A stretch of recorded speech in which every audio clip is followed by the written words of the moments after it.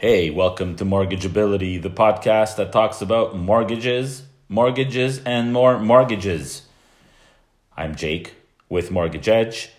Our license number is MBL 10680, and my member number with Fisco is M08003274. Today is Saturday, January 26th, and I woke up this morning, opened the newspaper, and literally fell out of my bed when I read the following headline.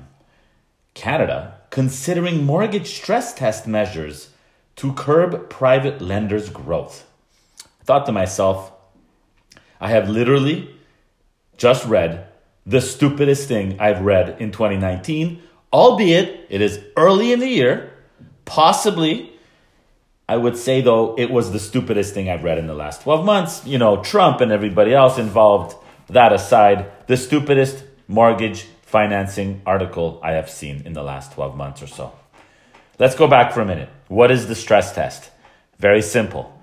You need to prove to the lenders you can qualify for a mortgage at 2% higher than what you're actually taking. Why was the stress test created? Because things were getting out of hand and people were borrowing too much money, so they needed to curb it back a little. Second question, what are private lenders? Never heard of that. Shadow lenders? Oh my God, I'm scared. Meet them in the alley, give them money, they give me money. What do? No, wrong.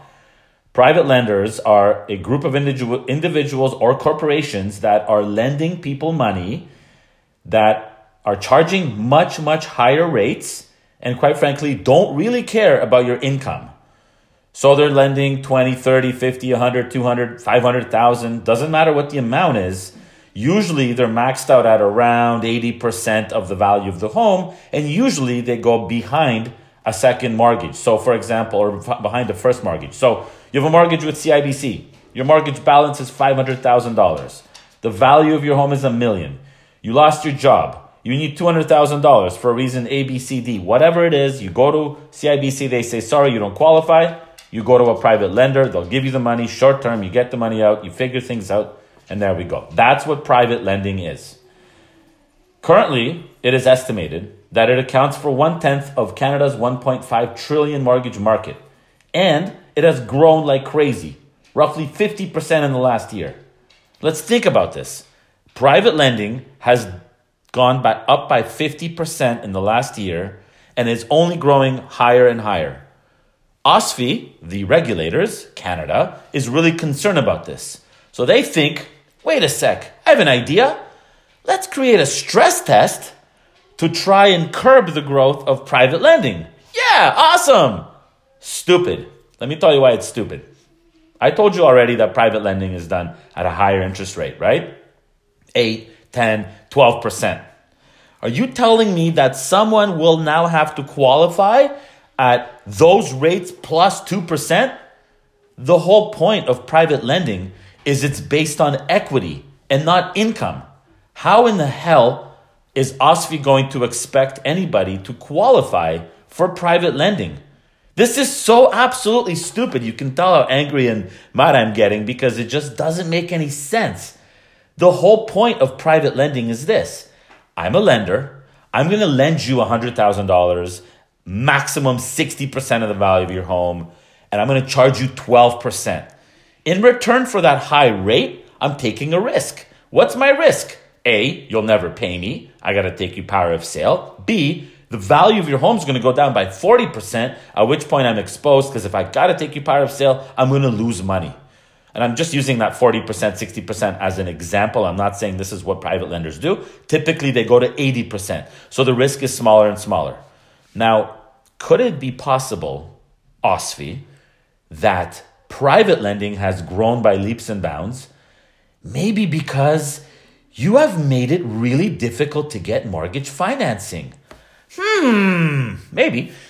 Could it also be possible, OSFI, maybe, that there are some people in our industry that are making a lot of money lending private money, and maybe, possibly, those people are not looking for better solutions because let me tell you, there's a lot of good solutions for people out there that maybe aren't as cheap as bank rates but are not as expensive as private rates. Maybe, possibly, it's just the easiest way out. Possibly. I don't know. But let's look at this from a big picture perspective. First of all, Unlike the banking industry, which has, say, 5 or 6 major banks, 10 or 12 mortgage lenders, 20 or 30 credit unions, a small number, let's say less than 100 total institutional lenders in Canada. Private lenders are people, human beings, individuals, corporations that are much, much, much, much, much smaller than the banks. How is it possible that those people will be regulated? It doesn't make sense.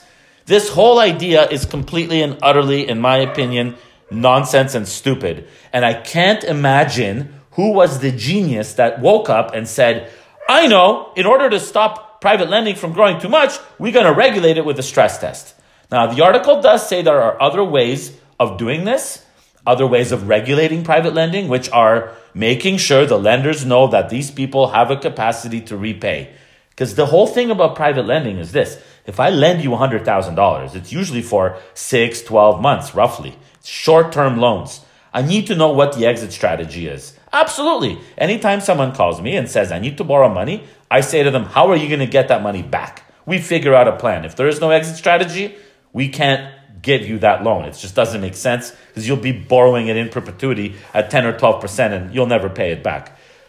Yes, it makes sense that the regulators would say to the private lenders, guys, you got to really make sure you know what you're doing here. But they can't, for the life of me, absolutely think they're serious when they want to create a stress test. Okay, so that's today's podcast. If you have any questions about private lending, if you need a private mortgage, let's chat about your options. But really, let's also look at the headlines and realize that sometimes there's just a lot of hot air. I think OSFI is shooting first and asking second. Yes, they did a lot of planning with the stress test. It came in. It's been somewhat, sort of effective. But regulating the private industry, the secondary, tertiary mortgage industry will be very, very, very difficult. Thanks for listening. If you have any questions, reach out to me on facebook.com/mortgagejake, where I also wrote about this. You can find me on Twitter @mortgagejake. You can call me 416-910-4448. Anytime, send me a text. Let's chat. Let's discuss your situation if you need it. If you have any questions generally about this, let me know what they are. Thanks a lot for listening. Looking forward to the next Mortgageability podcast. Take care.